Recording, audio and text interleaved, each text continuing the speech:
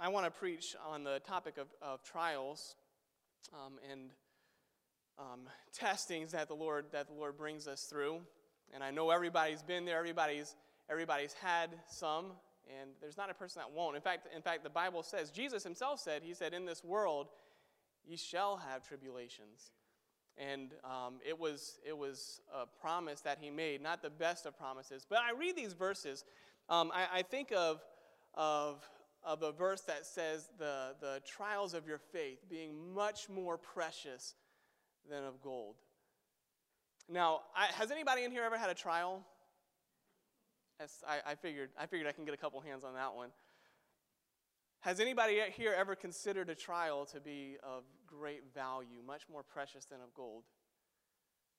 Maybe after, right? But as you're going through a trial, as you're going through a time of testing, it's hard to look at it as having some value. But it does. And the Lord gave me these verses in this message a couple years ago, but it is the eternal value of a temporal trial. There's eternal value in a temporal trial. 1 Peter chapter 1, verse 7 says this, that the trial, and we're going to be turning to a lot of places this evening, so you can, if you want to, you can keep up and turn there, but I'm going to read them. I've got them all written down here, otherwise we'd be here all night probably. But 1 Peter chapter 1, verse 7 says that the trial of your faith, being much more precious than of gold that perisheth, though it be tried with fire, might be found unto praise and honor and glory at the appearing of Jesus Christ. So that's a trial right there, right? So the Bible talks about trials, and it uses different words when it's referring to trials. We might see trials, we might see persecutions, we might see the word testing, we might see temptations, we might see tribulation. All of these, when the Bible mentions these in context, they can refer to trials, hard times in our life, times of trying in our life, right? For instance, in James chapter number 1, in verse 2, the Bible says, "My brethren, count it all joy when you fall into diverse temptations, knowing this, that the trying," so obviously that diverse temptation has to do with trying us, right? "That the trying of your faith worketh patience."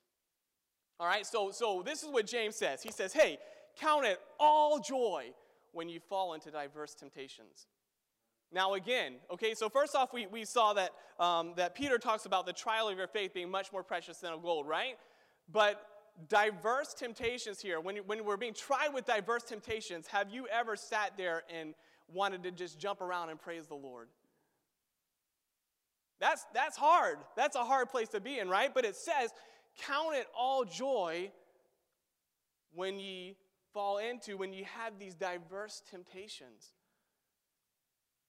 It's supposed to be a joyous thing, but how and why?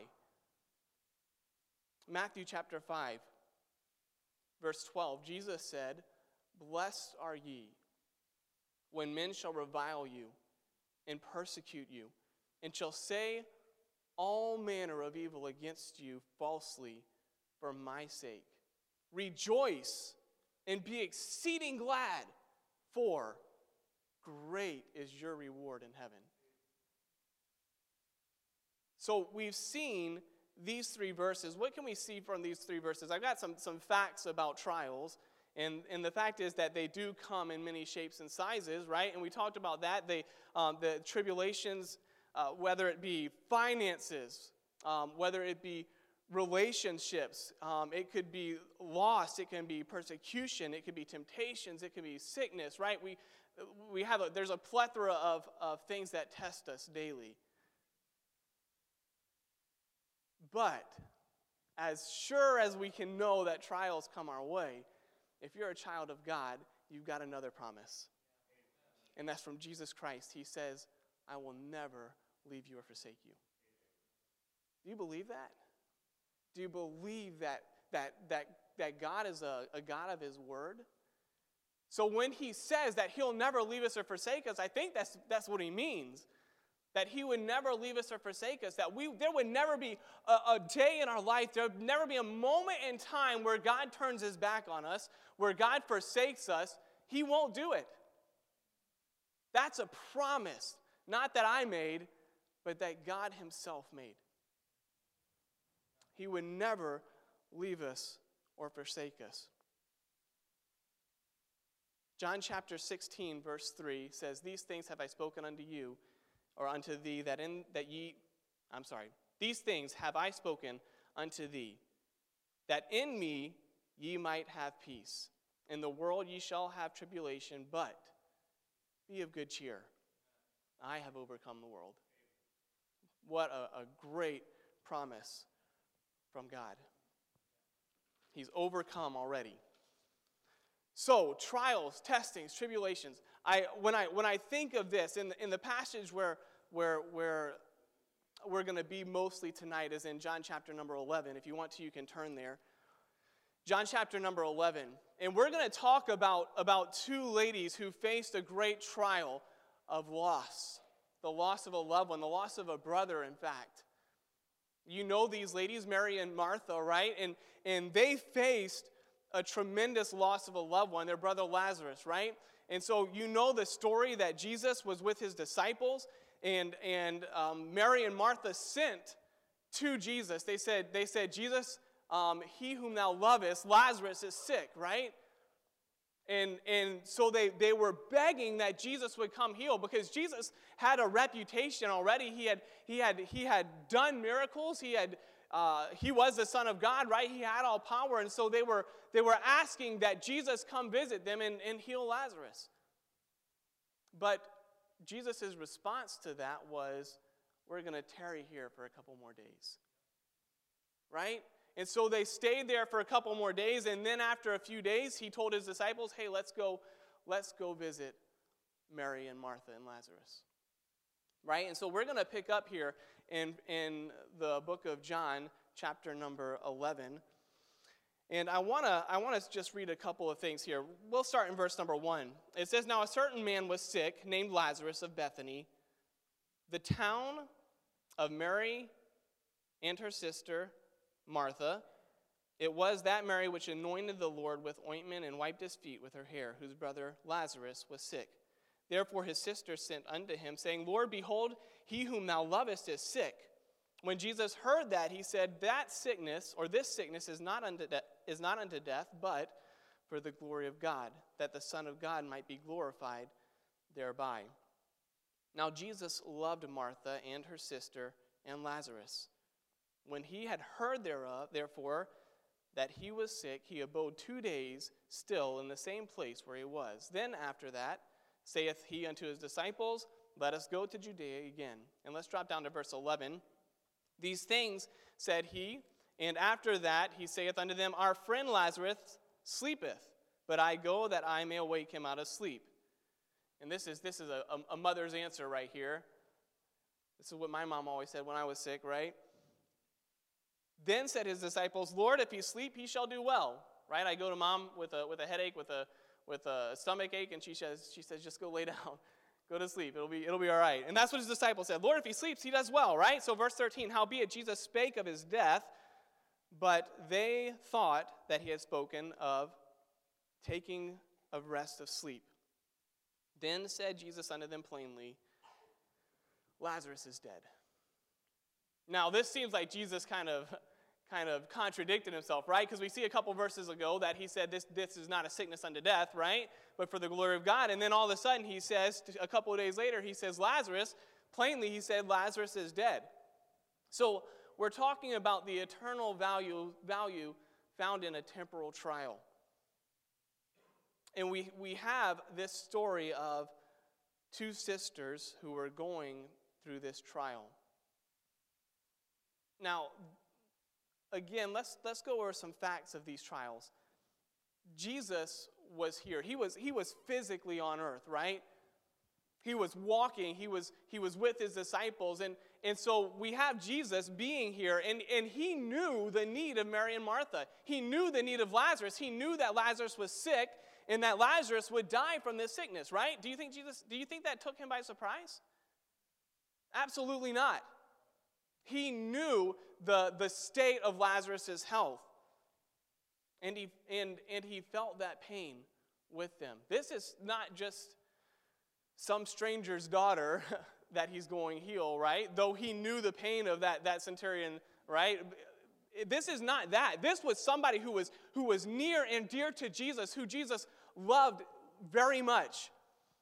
He felt their pain. So he knew what Mary and Martha and Lazarus was going through. He felt their pain.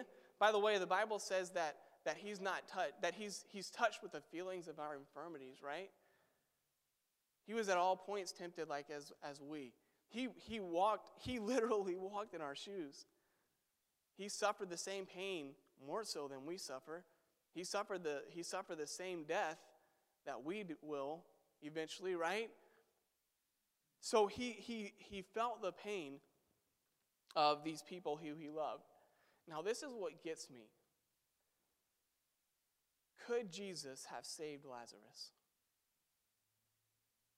Sure. Right? Well, let me go a step further. He didn't even have to be in that city to save Lazarus. He could have just, as he had done before, he could have just said, Lazarus, be healed. In that instant, miles away, Lazarus would have been healed. He had that ability. Didn't he do that already, right? Isn't there a story of this guy who had, I believe it was a servant who was sick, and he sent to Jesus, and Jesus was coming, and the centurion, if I've got my stories mixed up maybe, but centurion sent to Jesus, and he said, I'm not worthy that you should even come to my house, right? But you just say the words, and he'll be healed. And what did Jesus do? Without even seeing him, he said, I've not seen so great faith, not in Israel. And he says, be it unto thee. And his servant was healed. Not even seeing his servant, not even going and touching him, not even doing nothing. All he said was the words and not even present with the servant, and yet he was healed. Do you not think he could have done the same to Lazarus? Can he not do the same to you and I? As we're going through something in our life, doesn't he have the ability to take us out of that? Absolutely he does. He's God. We're his creation. He can do things like that. So why doesn't he? And this begins our minds to question, is God really a good God? And if he is, why would he allow this to happen? And Brother Timothy Cleghorn preached he taught an excellent Sunday school message about allowing God to contradict us and define himself, who he is. And that's exactly what this is about. Because right now, as I'm in the middle of this trial, I can't see what's going on. I don't know the future. I don't know what's going to happen. I don't know why I'm feeling this pain. But God does. And though we can't see it yet, he has a plan. And this trial that we're going through, and this trial that Mary and Martha went through, had eternal value. So, God chose to let them go through this trial. Do you remember a guy named Job in the Bible? Wow, I wouldn't want to be in that guy's shoes. What a horrendous trial. And yet, Job's heart never strayed. He trusted his God. He trusted his Lord. And God blessed him because of it. And with eternal blessings. Things that it's things that he's still reaping today in heaven. I know. So let's see who's affected by this trial. What are the effects of this trial? If we're going through a trial and the Bible defines them as being much more precious than gold, they have value. To whom is this value designated? Why is this trial so valuable? Let's see this. In John chapter number 11, we're going to read some more verses. Let's go to verse number 20. We're going to read several here. It says in verse number 20, Then Martha As soon as she had heard that Jesus was coming, right, because he said, we're going to go now to his disciples. They traveled over there. As soon as Martha heard that Jesus was coming, went and met him, but Mary sat still at the house. Then said Martha unto Jesus, Lord, if thou hadst been here, my brother had not died. But I know that even now, whatsoever thou wilt ask of God, God will give it to thee. This is faith, right?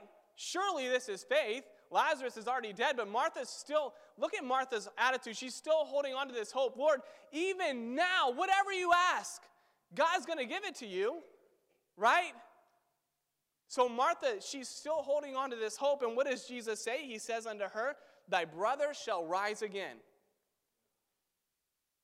So Martha said unto him, I know that he shall rise again in the resurrection at the last day. Jesus said unto her, I am the resurrection and the life. He that believeth in me, though he were dead, yet shall he live. And whosoever liveth and believeth in me shall never die. Believest thou this? She said unto him, Yea, Lord, I believe that thou art the Christ, the Son of God, which should come into the world. And when she had so said, she went her way and called Mary her sister secretly, saying, the Master is come and calleth for thee. As soon as she heard that, she arose quickly and came unto him. Now Jesus was not yet come into the town, but was in the place where Martha met him. The Jews then which were with her in the house and comforted her, when they saw Mary, that she rose up hastily and went out, followed her, saying, she goeth unto the grave to weep there. Then Mary was come where Jesus was and saw him. She fell down at his feet, saying unto him, Lord, if thou hadst been here, my brother had not died. That's probably true, right? If you'd only been here, Lord, my brother would not have died. When Jesus therefore saw her weeping, and the Jews also weeping, which came with her, he groaned in the spirit and was troubled, and said, where have ye laid him? They said unto him, Lord, come and see. Jesus wept. Then said the Jews, behold, how he loved him.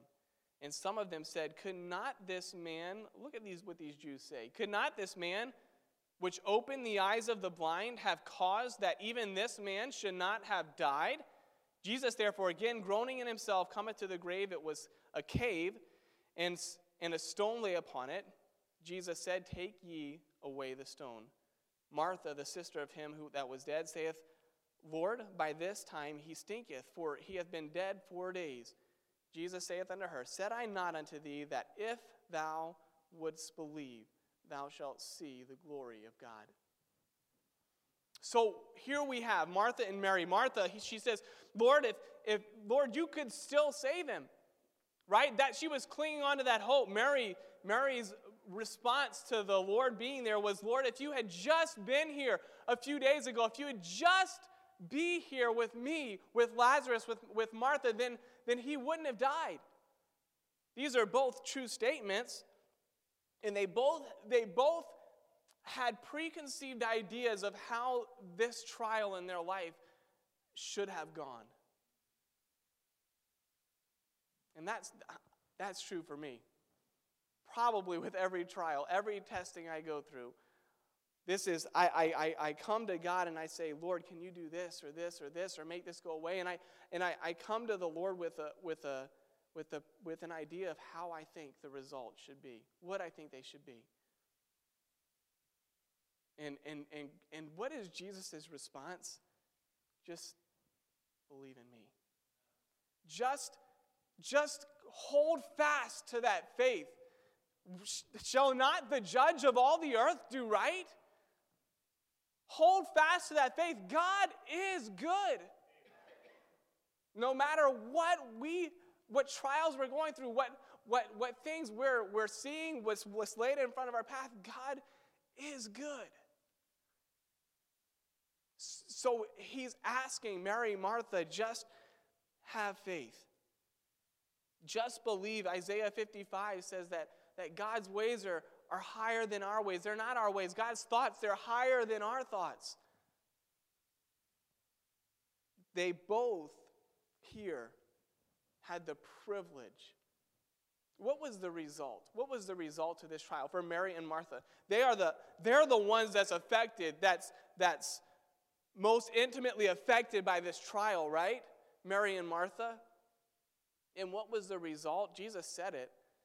They got to see the power of God in their lives. Didn't he say? Isn't that what he said? And here in the very where were we?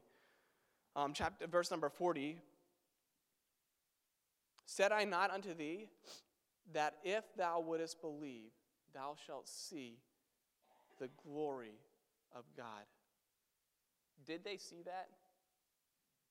Absolutely. They absolutely did. In their lives, they saw firsthand the power and glory of their Savior. What a precious gift. Probably something that they held on to for the rest of their life. And whenever they went through another trial, whenever they went through another time of testing, they could bring their mind back to the faithful God who saw them through that.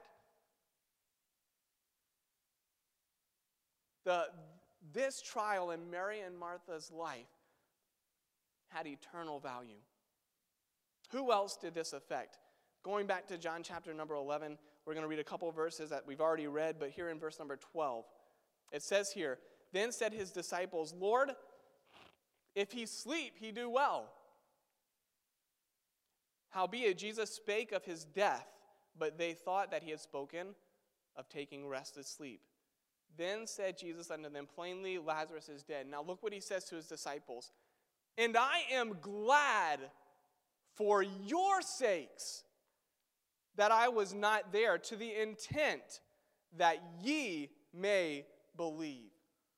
What a powerful statement. This has nothing to do with his disciples. They weren't related to Lazarus. Sure, they probably loved Lazarus. They probably loved Mary as Jesus did. They probably loved Martha. But they didn't have anything vested in this trial. And yet, God was able to use something that Mary and Martha were going through, something that a pain that they were going through for other believers' sakes. He said, I'm glad that I wasn't there to heal Lazarus, because now your faith will be increased to the intent that ye might believe. That was the intent of this trial. That was one of the purposes of this trial. Not for Mary, not for Martha, not for Lazarus, but for the believers who got to see secondhand. They got to see the power of God, and their faith was increased. Have you guys ever heard of or read these missionary biographies, where these missionaries go and they go to these other countries, or just Christians who've had these severe times of testing, and you read and you see the faithfulness of God in their lives? What does that do for you? Man, that's my God too. He can do that to them. Surely he can do that with me. The trials that we face are so valuable, but it's not just for us. God can use this to strengthen believers around us. There's so much more. It's like a target, and we're the center of that, right? He's trying to grow us. He's trying to strengthen us, but it has a ripple effect right out. So right in the middle, there's us. There's Mary and Martha, right? And they got to see the power of God. Their faith was increased through it. But on this other ring of this target here, we have the disciples and the believers who secondhand got to see the faithfulness of God. They got to see the power of God. And their faith was also increased because of something that God did in the life of these two women here. God strengthened others' faith through their trial. We have these missionary stories we read, but we've also got some better ones, some better things here, right? Right? We've got Daniel in the lion's den. Did you know, hey, here's an interesting fact. Did you know that the same God who shut the mouths of the lions in the lion den, where Daniel was, right? He sent an angel to shut their mouth. Did you know that that is the same exact God who has not changed one bit? He's my God. And if you're a child of God today too, and whether you are or not, I guess, He's your God. Right? If you are a child of God, though, He desires to work in that same way in your life. What about Noah? Imagine losing everything that you've ever had. And all you have now is a boat with your family and some animals. I hate animals, by the way. I can't imagine what it would be in that ark. Oof. But imagine that. But they got to see the power and faithfulness of God. What about Job? Folks, we can read these stories that God's given us in His Word. And our faith is increased because of trials that real people, this isn't just a storybook, this is real people. Job was a real guy. Paul, who suffered all of these things, he was real. He really went through all of those things he said he went through being shipwrecked, through being beat, through being tortured. All of these things Paul went through. And we can read this, and what does the Bible say? Faith cometh by hearing, and hearing by the word of God. Our faith is increased because of trials in other believers' lives. God has put so much value on a temporal trial, eternal value in these temporal trials. We have Mary and Martha right here in the center, right? And then on this next ring we have the disciples, but that's not all God did. Look with me in John chapter 11. And we're going to go to verse number 33 as we continue this story. Verse 33, and we're going to read several verses here. Verse 33, it says, the Jews answering him, right? So he goes up, let me fill in the gap here. He goes to the grave, where the tomb where they laid Lazarus, right? And he says, Lazarus, come forth. And what does Lazarus do? Of course, he comes out. God raised Lazarus from the dead, and it was a marvelous, miraculous thing. Lazarus was not dead. He was dead. He is now alive, right? Christ did this miracle. But look at this. It says in verse 33, the Jews answering him, saying, wait, that's chapter 10. We're in 11. Here it is.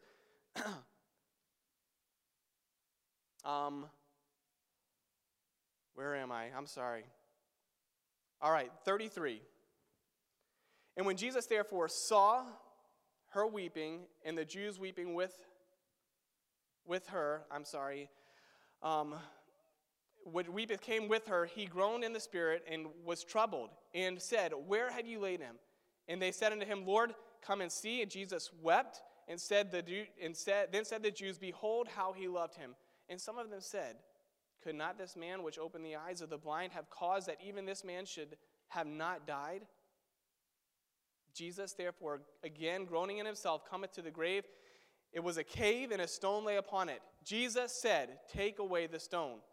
And Martha, the sister of him who was dead, saith, Lord, by this time he stinketh, for he hath been dead 4 days. Now look at this. After he says, Jesus saith unto her, said I not unto thee, if thou wouldest believe, thou shalt see the glory of God? Then they took away the stone from the place where the dead was laid. And Jesus lifted up his eyes and said, Father, I thank thee that thou hast heard me. For I knew that thou hearest me always. But because of the people which stand by, I said it, that they may believe that thou hast sent me. And when he had thus spoken, he cried with a loud voice, Lazarus, come forth. And he that was dead came forth, bound hand and foot with grave clothes. And his feet was bound about with a napkin. Jesus saith unto them, loose him and let him go. Then many of the Jews which came to Mary and had seen the things which Jesus did believed on him. Wow. But some of them went their ways to the Pharisees and told them the things that Jesus had done. Let's go over to verse number, continuing on to verse number 50. So we had the chief priests, they had this meeting together on how they need to take care of this situation, right? Because we have all these Jews. Look what Jesus did. He prayed to God and he says, I said this, God, not for me, because I know you always hear me, but for them that are listening, right? Jesus prayed to God for the benefit of those that are listening. And then when he says, Lazarus, come forth, what happens? He comes forth. And who is affected by the outcome of this trial? Sure, it's Mary and Martha. Sure, it's the believers.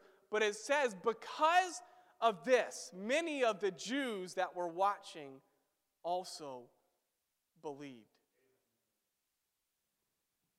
And then we go on. Let me make sure I got the right spot here. It says in verse number 52, verse number 54, Jesus therefore walked no more openly among the Jews, but went thence into a country near to the wilderness, into a city called Ephraim, and there continued with his disciples. So Jesus fled away because the Pharisees and the priests' intent was to kill Jesus, right?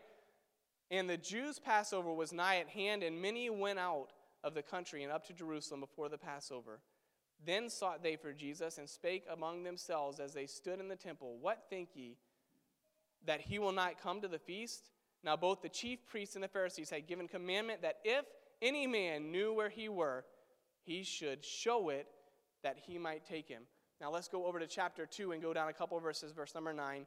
Much of the Jews therefore knew that he was there, and they came not for Jesus' sake only, but that they might see Lazarus, whom he had raised from the dead. But the chief priests consulted that they put Lazarus also to death. Look at this. Because that by reason of him, many of the Jews went away and believed on Jesus. Are you starting to see maybe a bigger picture here? We have me who's affected by a trial, right? And it's, we could probably all spend hours going through the things that we've been through in this life. And I don't mean to minimize that at all, because God also remembers our frame, right? He knows we're human. He knows we have emotions, and he feels it with us. I'm not trying to diminish that at all.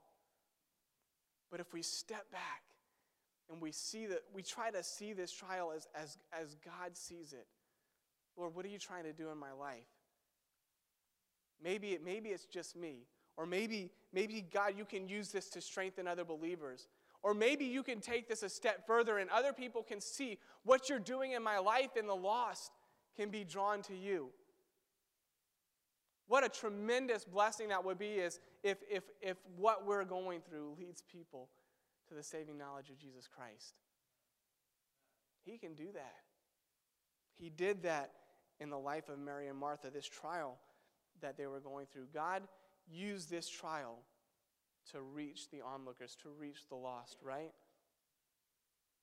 I often focus on the temporal pain of what I'm going through, and I forget to look at the eternal gain that God has in mind.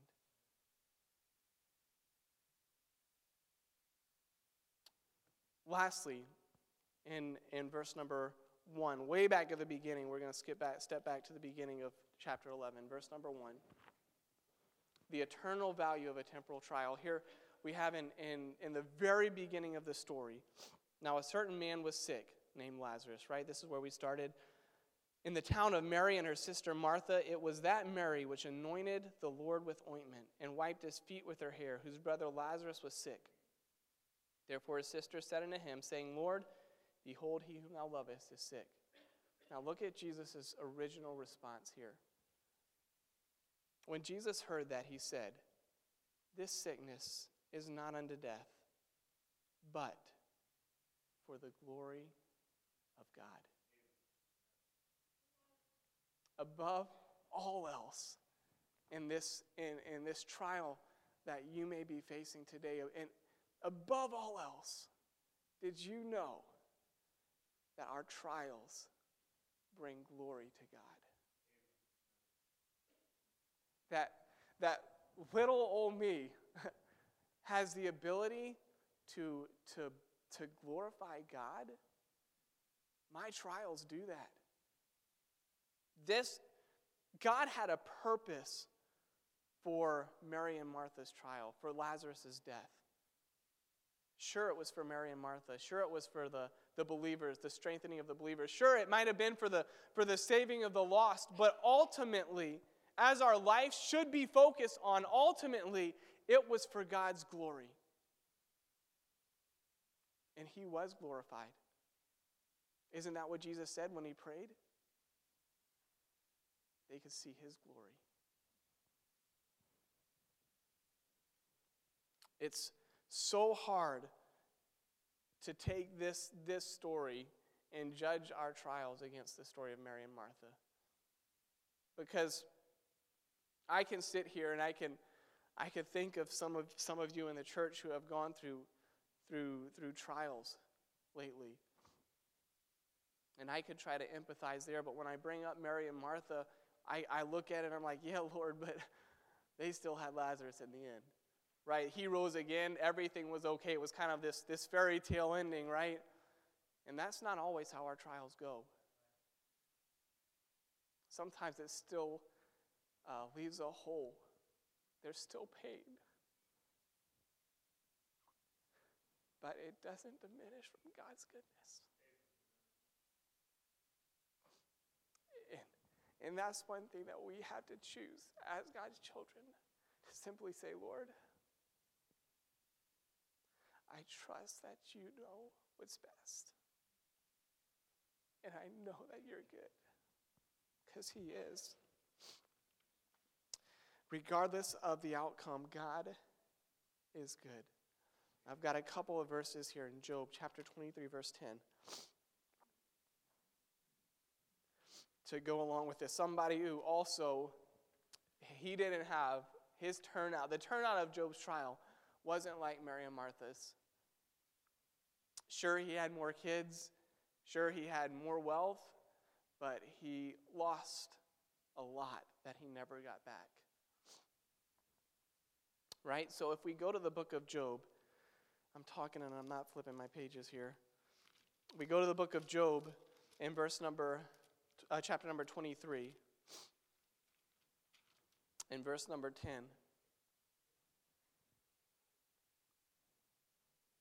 Job says, "But he knoweth the way that I take.